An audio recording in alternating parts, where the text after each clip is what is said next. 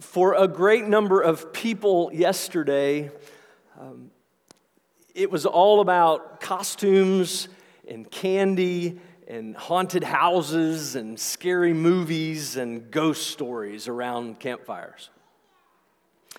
For others, it was still about candy and costumes, but it looked more like fall festivals and corn mazes and pumpkin carving and hay rides. But for still others, yesterday was about a German monk and a hammer and a list of grievances against clerical abuses in the Roman Catholic Church, and the beginning of what could be said is an underappreciated event that set in motion what one author called the greatest move of God's Spirit since the days of the apostles and the greatest transformation of Western society since they first preached the gospel throughout the Roman Empire. Of course, I'm talking about Martin Luther, and I'm talking about his 95 Theses to the church door in Wittenberg and what began the Protestant Reformation. And while that nailing of those theses on October 31st of 1517 is rightfully marked as that defining moment when it all began, what is often overlooked is the previous, the years before, the 7 years prior. For many years up until 1510, Luther had been driven to despair. He was driven to that despair because he was continually confronted by the law that revealed the righteousness of God that was a condemning standard of judgment. But through a series of events that began there in 1510, including his discovery of the disparity between the Latin meaning of justification, which is to make righteous, and the Greek definition of the word justification, which means to count or to regard or to declare as righteous, Luther began to be graciously consoled by the gospel, because the gospel revealed a righteousness from God that made sinners right before Him. I want you to listen to this letter written by Luther's youngest son that is on display in the library of Rudolstadt, Germany. It describes, at least we think, how things began in 1510. He wrote this: "In the year 1544, my dearest father, in the presence of us all, narrated the whole story of his journey to Rome. He acknowledged with great joy that in that city, through the Spirit of Jesus Christ, he had come to the knowledge of the truth of the everlasting gospel. It happened this way. As he repeated the prayers on the Laternan staircase, the words of the prophet Habakkuk came suddenly to mind. The just shall live by faith. Thereupon he ceased his prayers, returned to Wittenberg, and took this as his chief foundation of all his doctrine." We also have record of Luther himself writing that as he was lecturing in the book of Romans in 1515, he says, "It was in the first chapter that I found the solution to my difficulties." What was that solution? It's our text tonight in Romans 1, 16 and 17. And his solution was this: the gospel is enough. The gospel is enough.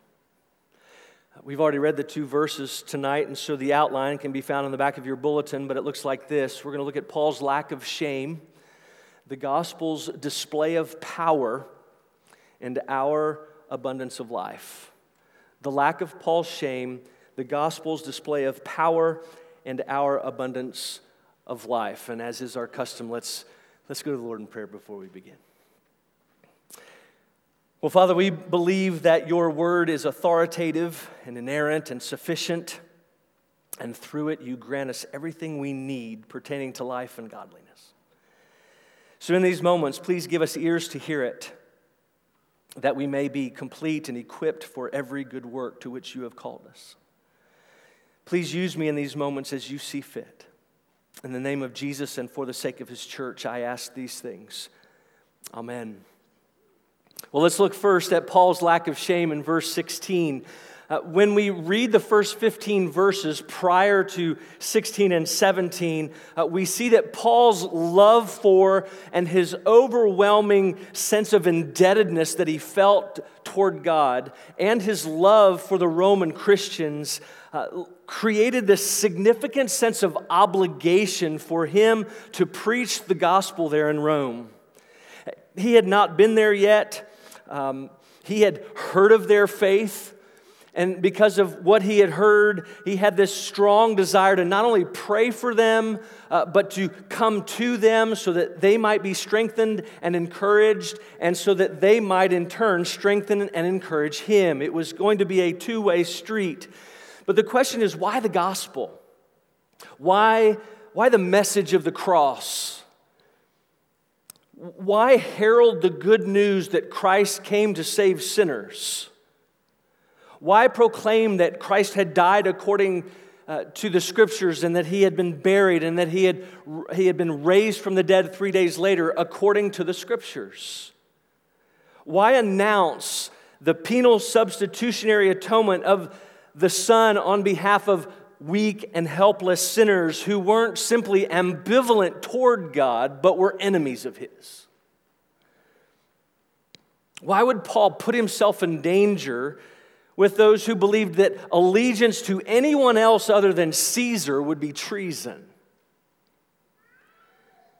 Why not present a more palatable message that would draw a larger crowd and potentially secure a more popular segment of the population that financially and influentially could ensure a greater and more widespread impact in the city? And wasn't he writing to those who were already believers? So why would he not move on to so-called deeper, more spiritual things? And why not motivate them through the use of the law to reaffirm their commitment to be more diligent and to put more effort in being morally upright, or to take a stand and wage a culture war against the obviously corrupt and oppressive systems and practices of the governmental powers that be? And the answer is because he knew the gospel was enough. He knew the gospel was enough, and therefore he was not ashamed of it at all. He didn't fear any embarrassment or possible ridicule that could arise from those who boasted in their worldly wisdom and power and superior intellect. He wasn't afraid of being laughed at or dismissed as being illogical or irrational or just plain insane. He knew the gospel would be dismissed as utterly foolish by those who valued power and strength and independence and control and dominance and self-service and exaltation, because the gospel has themes of humiliation and sacrifice and servitude and dependence, humility and selflessness. He wasn't concerned about personal rejection or rejection from family and friends, and was even willing to undergo emotional and physical duress and even pain at the hands of enemies for the sake of Christ and His church. And brothers and sisters, I think we need to ask the most obvious question. It's a tough question, but one that we need to ask nonetheless. And the simple question is, can the same be said of us? Are we ashamed of the gospel? And how do we know? Is there evidence one way or the other? What does the evidence show? Do we betray ourselves in what we profess by what we do and don't do, and by what we say and don't say, depending upon the circumstances that we're in? It's something we must consider.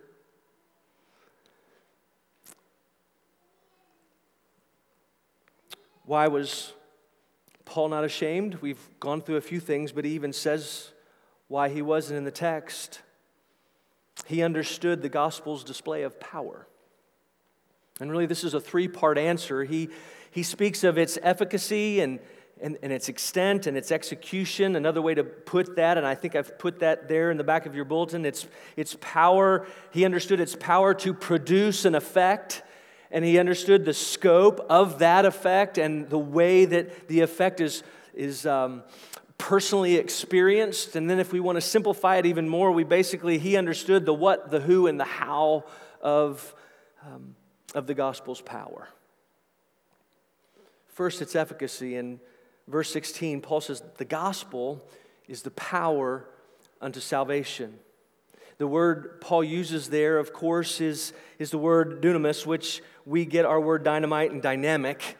And I'm sure you've heard that before, but his point, of course, is that he is not ashamed of the gospel because the gospel is that which continuously and actively produces extraordinary changes in the lives of people.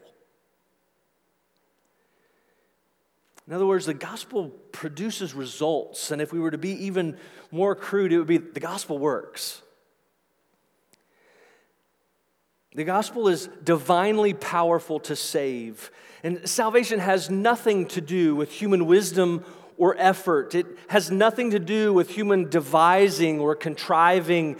Paul would say later on in this very same letter in Romans 10, "For everyone who calls on the name of the Lord will be saved. How then will they call on him in whom they have not believed? And how are they to believe in him of whom they have never heard? And how are they to hear without someone preaching? And how are they to preach unless they are sent? As it is written, how beautiful are the feet of those who preach the good news, but they have not all obeyed the gospel. For Isaiah says, Lord, who has believed what he has heard from us? So Paul says, so faith comes from hearing, and hearing through the word of Christ." It's through the outward proclamation of the gospel that the Spirit works inwardly to regenerate those who are dead in their sins. It is through the Spirit that He grants the gift of faith. And through that outward proclamation and the preaching of the word and the sharing of the gospel, Christ Himself speaks about Himself by His Spirit to the hearts of men, women, boys, and girls. The person who proclaims the word does not hold the power. The power is not in our eloquence of speech or in our charismatic presentation or in our ability to hold and engage and hold a crowd. And I'm very happy for that. Paul says actually in 1 Corinthians that our attempts to dazzle and manipulate and entertain actually distracts from and empties the cross of its power.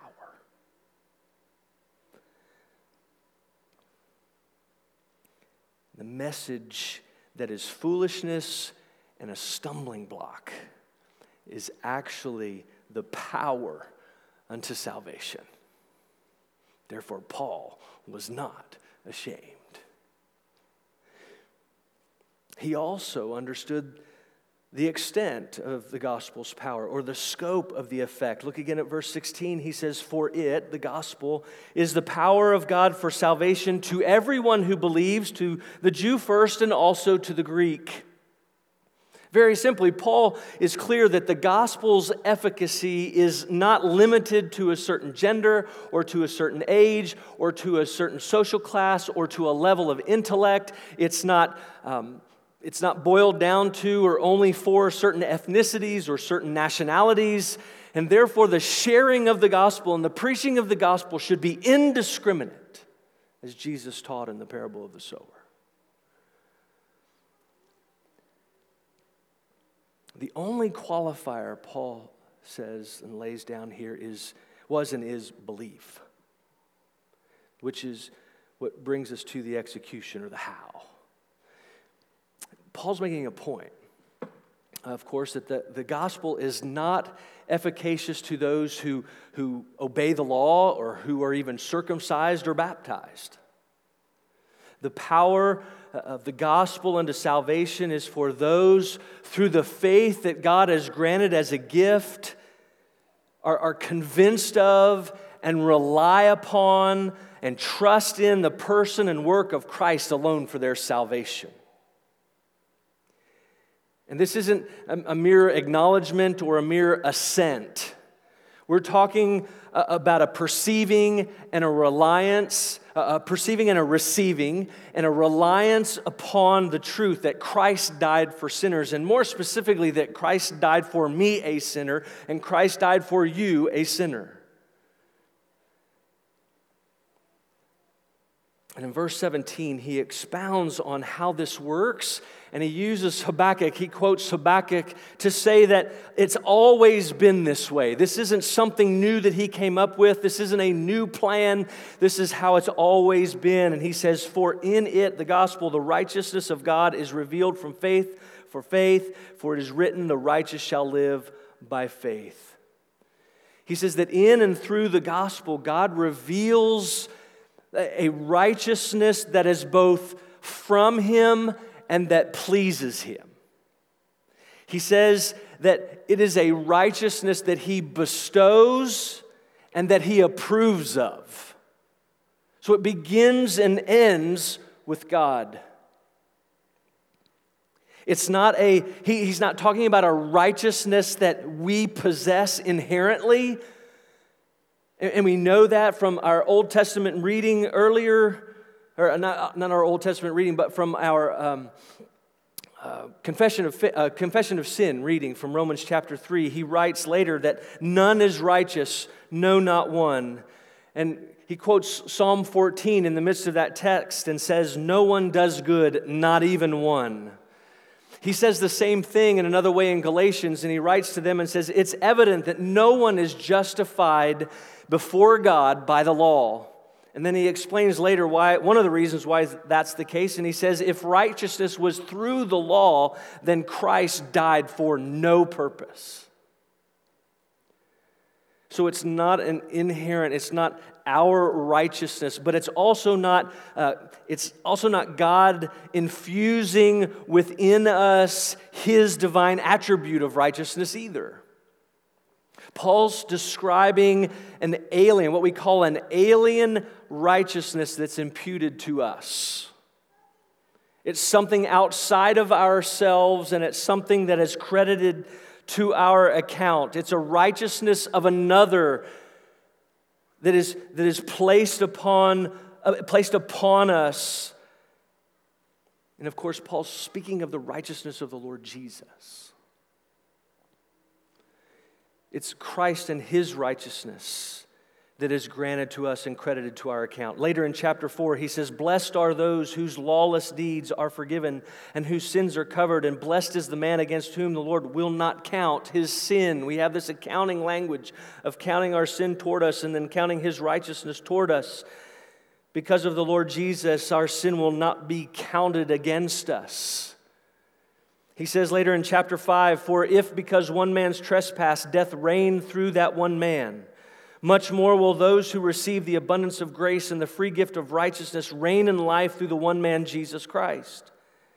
Therefore, as one trespass led to condemnation for all men, so one act of righteousness leads to justification and life for all men. For as by the one man's disobedience the many were made sinners, so by the one man's obedience the many will be made righteous." And in 2 Corinthians chapter 5, he says, "For our sake, He made Him," God made Christ, "who knew no sin, to be sin, so that we might become the righteousness of God." Paul's point in verse 17 couldn't be clearer. Through the gospel, God reveals to us what was once a mystery. That which was purposed prior to the foundation of the world and was announced after the fall in Genesis 3 and was fleshed out throughout the Old Testament has been revealed fully in the gospel of the Lord Jesus Christ. Christ came to passively work through his sacrificial and substitutionary death on the cross to pay the penalty for our sin, a penalty that we could not pay on our own. And he paid that penalty so that we would be forgiven and could be forgiven. But he also came to actively work on our behalf, to live perfectly and to fulfill the law completely so that we could be holy. And children, here's the word that I mentioned earlier. It's all about a divine exchange. When we come to him in faith, right, our sin is placed upon him and is credited to him, and his as if he were the one who had sinned. He who knew no sin became sin, taking on our sin. And what happens? He places his perfect life, his righteousness on us. And so we stand before the Father, and many use this to define justification, and they say justification is just as if I never sinned, and then they stop. But it's so much more. Because it's not just as if we never sinned, it's also as if we were always holy and righteous. We've been forgiven and we've been imputed with the righteousness of Christ. And Paul says that this is by faith to faith, which means it's all about faith. It has nothing to do with your work or my work or any work at all. We are not initially justified by our works at all. We don't maintain our justification by working. And we're also not waiting some final justification as if the verdict is outstanding and waiting for us for good works. We've been justified by faith. If it were up to our works, brothers and sisters, we need to realize that any works of ours just put us further in debt.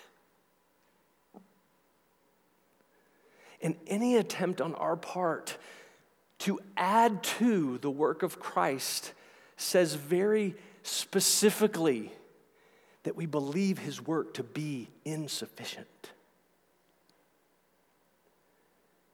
And it was anything but. He did it all. Nothing but the blood of Jesus. Nothing but his active work on our behalf. And we cling to that hope through faith. We're justified by faith alone, apart from any works, lest anyone should boast. Our confession in chapter 11 puts it this way: those whom God effectually calls, he also freely justifies. Not by infusing righteousness into them, but by pardoning their sins, and by accounting and accepting their persons as righteous, not for anything wrought in them or done by them, but for Christ's sake alone.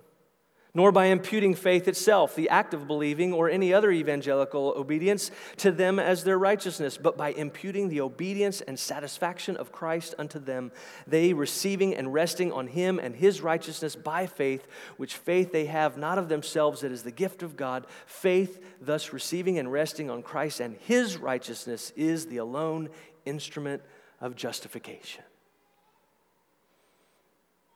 We have no one to look to but Christ, and no one to thank but God himself for having been declared not guilty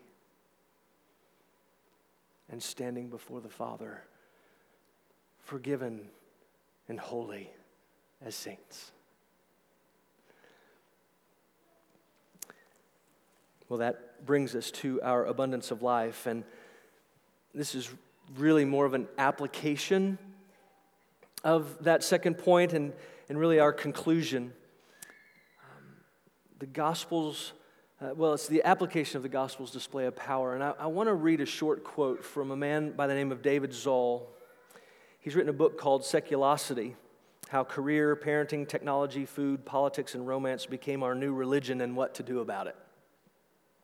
In it he says this: listen carefully and you'll hear the word enough everywhere. Especially when it comes to the anxiety and loneliness and exhaustion and division that plague our moment to such tragic proportions. You'll hear about people scrambling to be successful enough, happy enough, thin enough, wealthy enough, influential enough, desired enough, charitable enough, woke enough, good enough. We believe instinctively that were we to reach some benchmark in our minds, then value and vindication and love would be ours. That if we got enough, we would be enough. But then he says this, but here's the wrinkle. One so well worn it hardly bears mentioning. No matter how close we get or how much we achieve, we never quite arrive at enough. Our lives attest that the threshold does not exist, at least not where fallible and finite human beings are concerned. Instead, people are suffering and dying under the torture of the fantasy self they're failing to become. Nevertheless, we spend our days chasing the mirage, often to the detriment of our well-being and that of our neighbors. And in his own way, Mr. Zoll is describing our perpetual pursuit of both attempting to become righteous and maintaining righteousness in an effort to self-justify ourselves. In other words, we all want to be accepted by God. We all want to be accepted by others. We all want to feel good about who we are within ourselves, and we seek that acceptance and we seek that affirmation through our performance. How well do we live a single life? How well do we do marriage? How well do we parent? How well?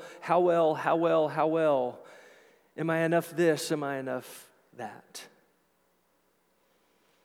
And we do that because somewhere along the way whether it's natural or instinctual or environmental, and we've learned it, we've bought into the idea that acceptance, both divinely and humanly, can be earned and merited, and that we can feel better about ourselves through our own effort.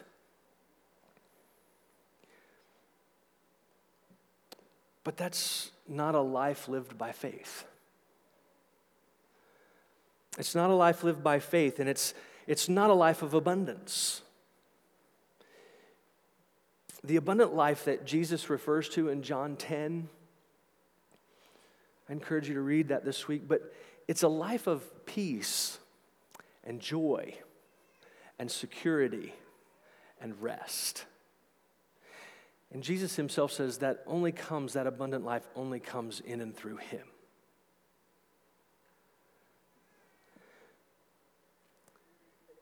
And so in Paul's words, as we learned in Galatians, any other gospel that teaches or places our hope of salvation and abundant life in anything other than the full, once-for-all justification that comes through faith alone by the imputed righteousness of Christ alone, apart from any work on our part, past, present, or future, is to be considered anathema.